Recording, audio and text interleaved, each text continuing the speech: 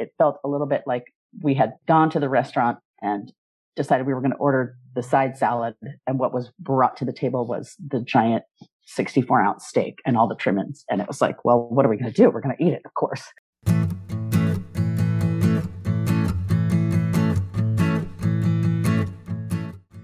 Welcome to Digging Deep, True Stories of Big Change.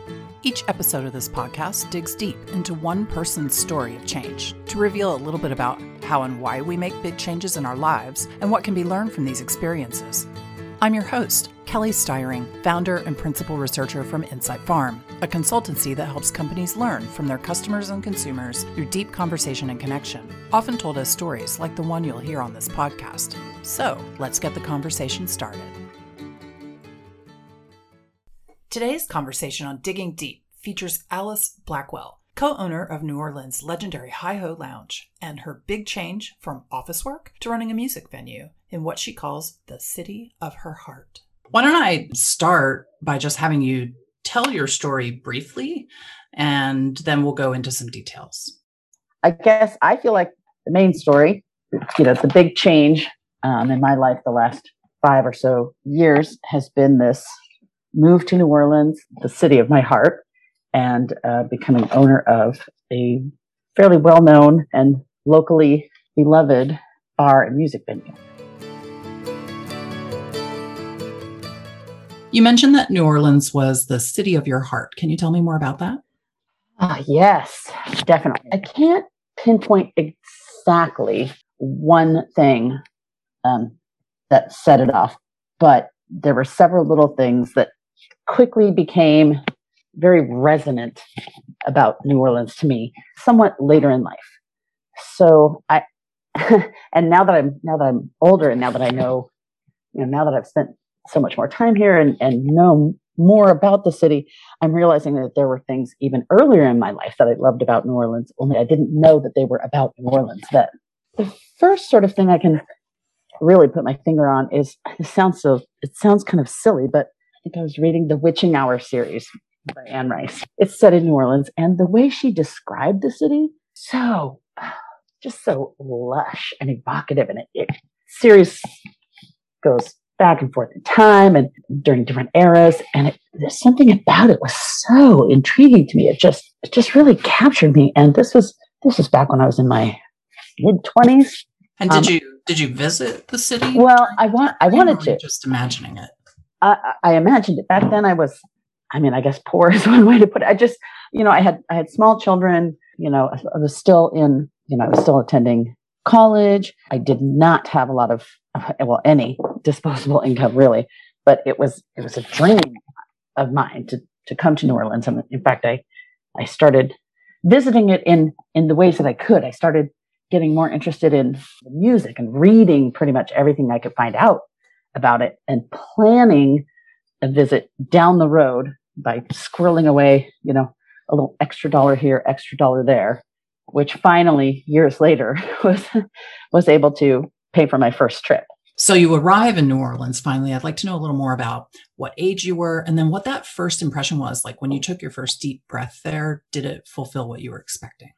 I always have to look back and think about how old my kids were to remember how old I was. So I guess I was 28 or 29. It was this, long-awaited trip. I ended up coming with a girlfriend who, was going to be a girls' trip, which my husband at the time was very opposed to it. It made it very difficult for me, and there was a lot of guilt around that. But the pull of New Orleans was far too strong. There was no way I was not going. I don't even remember why, but we had booked the trip for November. And we landed, and it was pouring down rain almost the whole trip. Not knowing the city like I do now, there was only one bed and breakfast truly in the Garden District, which was one of these sort of settings for this novel that I really wanted to explore. We landed, we unpacked, and we went out into the rain and walked up to the nearest landmark street, St. Charles Avenue. So again, this is November. It's not freezing cold, but cold and pouring down rain. And we walk up to St. Charles Avenue, and I look up, and I see something out of the corner of my eye. And there in the trees all along St. Charles Avenue are all these broken and sort of fading strands of beads, as if they're growing there. out of the trees. There are beads in the trees. And I look, at first I thought, well, someone must have thrown beads in this one tree. And I look next to it and there's beads in that tree. And there are beads hanging like, some sort of, premature Christmas decorations or something in all of these trees. And then it hits me. Oh, they've been there since Mardi Gras. These beads, they're part of the landscape of this street. And in that moment, I was so utterly charmed by that. I was so struck by that it was just like, it was almost like a thunderbolt. I'm wondering, in that moment, what was the emotion that you were feeling? It's hard to describe because I had never felt it before, but it was like, this is the place. This is the place. This. Is that the moment when you crafted your plan to relocate there and do something? Oh, no. That was the moment that full on head over heels love, okay. I suppose you could say. But in my mind, it was a trip. I loved the place. I knew it was somewhere that I would want to return to. But I guess I had told myself that I had sort of scratched that itch. Now I knew what New Orleans was all about. So how much time went by between that moment and your final decision to relocate? Oh, I mean, is it decades? Well, yeah, more than 10 years. In fact, it was years before my second trip. What do you think kept you from going back sooner? Oh, work, life, kids, just this idea, just the boldness or the very idea of completely uprooting my life and moving there was just unthinkable. Like, just never occurred to me. Oftentimes when I speak with people about big change, there is an inflection point. Either they have an experience or something hits them and they suddenly decide to either immediately go and do something or spend a little bit more time studying it, but they kind of develop a goal. Do you feel like you came to that, or what was your inflection point, so to speak? That was the second trip. It took 2 trips. So that first trip was, I want to say, around 1999, 2000. It was before Katrina. And then my next trip was a little while after Katrina. During the intervening 5 or so years, my career advanced, the kids had grown a little older. And I had a work trip come up doing research at a conference that was based in New Orleans. So I and a group of coworkers headed to New Orleans, and I was so excited. Finally, I was getting this, this second chance. So I told everyone, okay, hey, aside from all the work stuff, I'm going to plan this itinerary. There are so many places that I wanted to go the first time that I didn't get to go. We're going to have so much fun after the conference, in and around doing this work. So I got very excited, and, I'm the kind of person who puts together spreadsheets for trips, whether they're work or vacation or whatever. So I had my little spreadsheet and had all these lovely things planned, and, a little tour of this and dinner here and music there. And we did a bunch of wonderful things. But most of my coworkers left the day before I did. I stayed an extra day. And on that extra day, I'd arranged to go on a walking tour, like a historical history of the French Quarter walking tour. And just walking from where our hotel was through the quarter to where this tour is going to be. This sounds so strange because I'm not like a woo-woo person at all. I don't have the tiniest, micron of, sort of magical belief or anything like that. But this feeling settled over me, and I told myself, it wasn't so much that I told myself, but I knew in that moment, I said, I will not let this much time go by between trips to New Orleans again. In fact, and I knew that was the case. And the promise that I made to myself was, I will come at least once a year. Just looking around, just the air, what were some of the feelings that you were having at that time?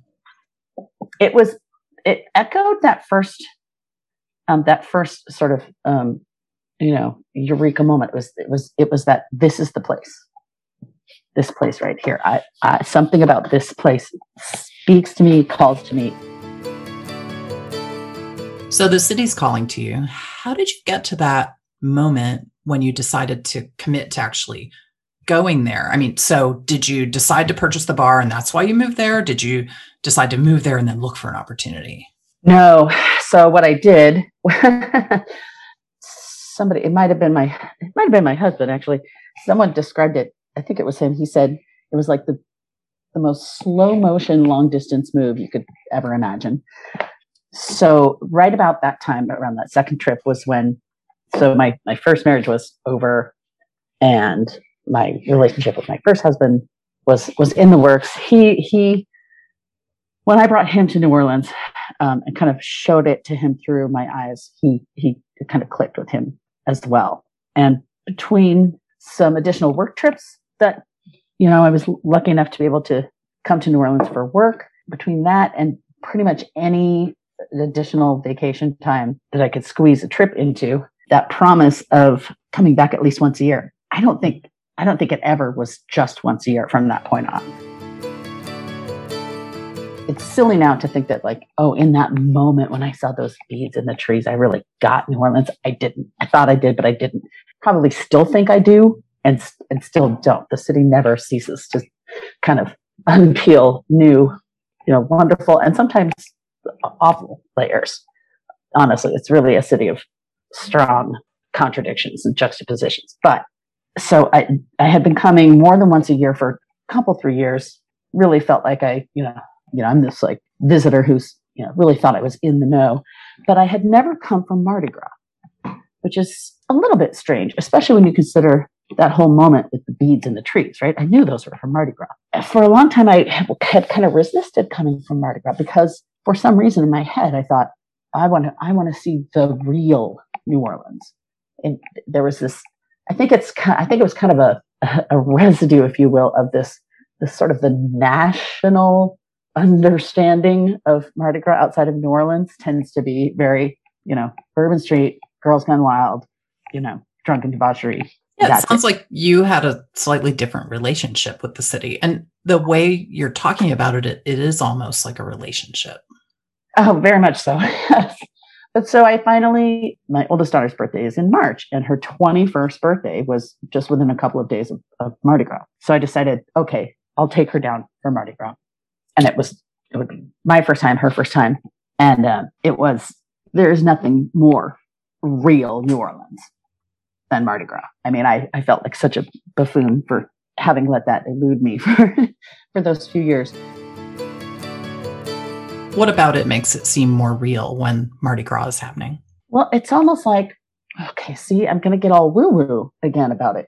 Let me see if I can look up. I think you need to let your woo-woo fly a little bit. I am very resistant to that. I'm almost. I know you are, but maybe you need to confront that a little bit. Well, other people who are very, deliberately not woo-woo, when we run into each other in New Orleans, we'll have that conversation time. Sometimes we'll be like, oh, well, I'd like to say that wasn't magic, but New Orleans, you're like, yeah, I know. Incredibly, there's another word for it, magical things happen here all the time. This last Mardi Gras, we were very busy at work. And so I didn't take, and I'm living here now, right? So I actually spend less time enjoying Mardi Gras now that I live here than I did when I would come here for, a real vacation. But I needed to write kind of an out of office coverage email for folks, okay, so that they would understand that, I'm taking this time off for Mardi Gras. And so what I wanted people to understand was, if you need to get a hold of me, I'll be back on blah, blah date. Please send me a text if you need to let me know what's up. And then I said, important caveat, even texts will not reach me on the 16th, which was Mardi Gras Day. On Mardi Gras Day, all of New Orleans shifts into an alternate dimension where real life utterly vanishes from the collective consciousness. For that one glorious day, the only place that exists is the city that care forgot, and the only time that exists is carnival time. Obviously, there's no self-coverage. The entire universe is New Orleans on Mardi Gras. Right. There's no reason to ever have anything else. Tell me a little bit about how you decided to become the caretaker for what is a really legendary place, right? How did that happen? So after, the first Mardi Gras and realizing that, okay, now I can never, ever miss Mardi Gras again. Like that can never happen. Then the visits just kept being, 3, 4, sometimes more times a year, depending on work and other stuff. My husband and I just started playing around with the idea of, well, what if we had a little like vacation home here? We're here often enough. Like we are spending a ton of money on hotel rooms. These were all just like, obviously subconsciously trying to justify buying a little pied-à-terre here. But we very quickly managed to justify it to ourselves and just kind of started looking something where we could leave some clothes here and pop in and out a little more easily, and just wanting to be a little bit more part of the city and part of the community and part of that magic. So we did find a little place, which was a tiny little carriage house, like 300 square feet, just like half a block outside the French Quarter. And that did make it easier to pop in and out and come here quite a lot. It was my husband who, as he was approaching decision point about when would he retire from the research job and when that was going to happen and what he was going to do afterwards, he kind of started voicing this idea of, it'd be really cool to just own a little corner bar here. And he would talk about, just a little dive bar where the locals come, just, show up around noon, turn on the TVs, polish some glasses, the locals start wandering in, just, something fun to do with his time. And I was like, well, that sounds great. So New Orleans being New Orleans, there's not a set of Craigslist postings about bars for sale, or there's not really.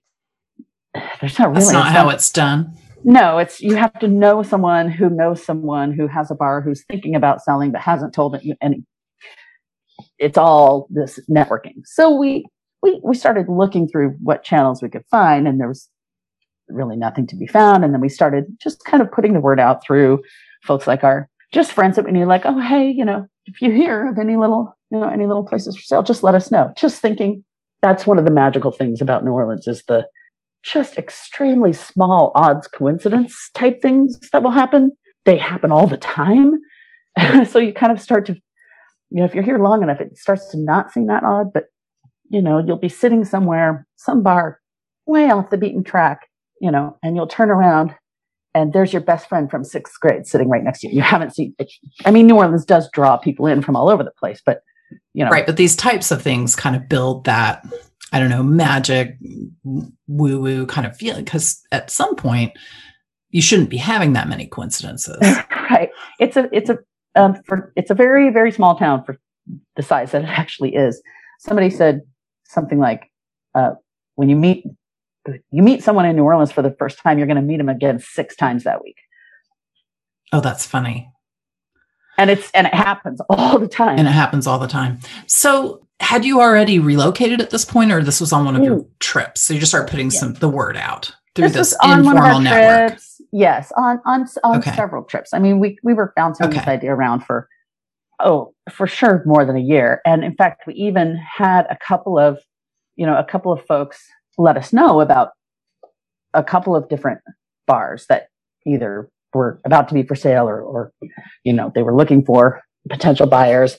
And we looked into 3 of those, none of which really were the right thing. In fact, we made an offer on one that was not accepted. Another offer was accepted. And that bar was I would say it was fairly close to that original idea of kind of corner bar, fairly, local clientele. So kind of low key, fitting your kind of your preconceived notion. Well, what you wanted. and yes, and it was probably fairly fitting of our level of experience in any sort of hospitality type industry, which was zero. So that's awesome. So at this point, you've made an offer, you've not been successful. Talk to me a little bit about where you were coming from. Where were you living at that time?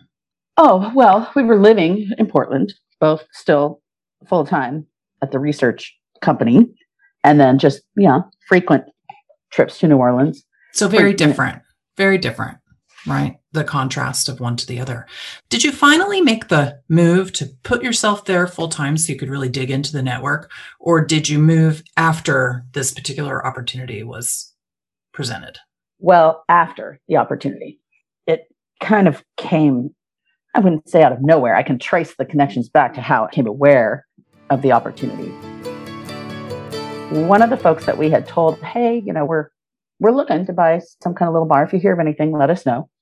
One of those folks is this woman named Nancy, she's local to Louisiana, and she was a carriage driver. She was a tour guide for one of the carriage tour companies, and she knows tons of people. She loves making connections. She had been talking to one of the owners of 3 bars, 2 on Frenchman and then the Hi-Ho. This gentleman who she was talking to was trying to help another lady who owned a bar just off of Frenchman Street, who she was looking to sell for whatever reasons. And he was, being a nice guy, was kind of trying to help her. So she, this tour guide friend of ours, connected us, and we started talking to him about the possibility of just what was the deal with this particular bar that this other lady was selling. And the more we found out about it, the more, we were really, really interested, especially because this bar was located about 2 blocks from our carriage house. And it had a lot of really great things going for it, but it also was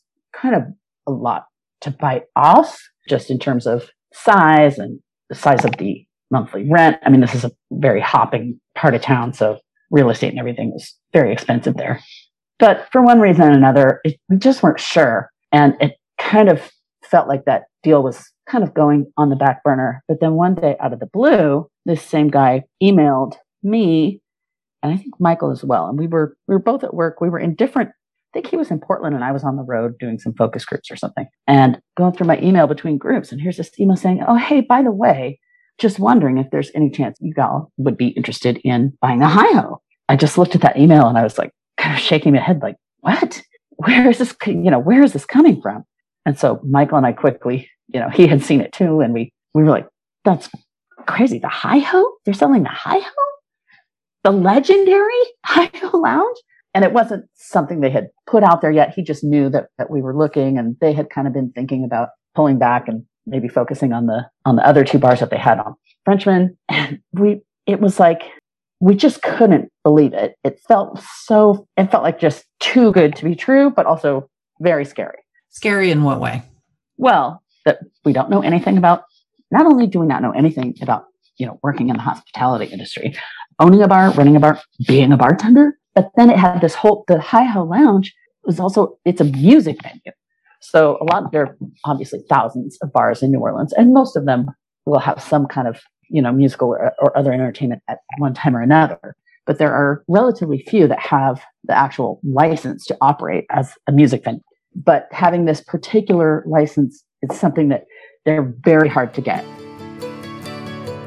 The opportunity for that other bar that was just a couple blocks from our carriage house was still potentially a better fit for us in some ways. So you're pursuing both at the same time. What do you think made the difference for you between those 2? I have felt right, but I'm not sure if that's, if I'm just looking back at that retroactively and saying that, I think that's true. But also the Hi-Ho they had real sort of books that we could look at. It had a really established reputation. Like I said, it's beloved icon of a bar and music venue.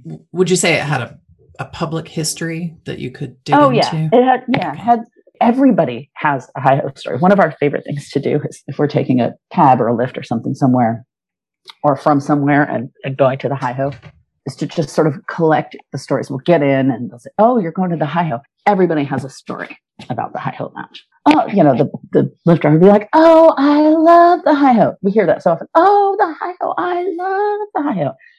Everybody can talk about, and they're not all talking about the same era of the place either. What does the name mean anything? Is there a story behind that? As far as I could tell, and I am trying to put together a lot of this history, this was the folks that first opened it as a bar, which we just found out was in 1961. So 60 years ago, they chose that. I'm not sure why. I think it sounds like a Count Basie song. I mean, it sounds like it's from a musical reference of some sort. Well, it fits in with a lot of bars of that era, not just in New Orleans, but the ones in New Orleans I can think of are like the Shim Sham Club, Oopoopadoo. I think they're all from songs. So that's funny. So now let me flash forward. You've gone through this analysis, you've cut the deal, you've closed the deal. Now, are you on a crash course to learn about hospitality? Well, my husband was. So what happened was we signed the deal that got finalized just after New Year's on 2018, and we knew that was going to happen. So it was months in the works, and so we kind of arranged so it coincided with his retirement from the research job. So we came down together for New Year's to get all the paperwork in order, and I think 2 nights later he was behind the bar, 10 deep at the bar, just learning by being thrown in the deep end. So from that point on, he was living here full time at that point in the carriage house. And I was basically kind of working from home at the research job a month at a time. I would do month on, month off, New Orleans and Portland. Okay. Did you use any of your research or analytical skills in either making the decision and or running the business going forward? Yes. Oh, yes. Which we've got, obviously, the bar or any business generates vast quantities of, financial and other data that I could spend a lot more time looking into and working with if I had more time. Okay. And then Michael, my husband, is he's not exactly a jack of all trades, more of a Renaissance man than a jack of all trades. He can fix anything, the plumbing, the electric, whatever. He's really good with people. He can motivate them. He can pull the best out of people. He works with the vendors just after 3 months, he can take one glance at the liquor room and basically know not only what we need to order, but how the trends of what people are drinking are changing. I mean, he's tremendous like that. So how was that first Mardi Gras? You didn't own the place very long. I don't remember much of that first Mardi Gras other than the inside of the bar, because that's what we did. That was you make your money, Right. So I was wondering what it would be like to be the new owners of such a legendary place that first Mardi Gras. Must have been crazy.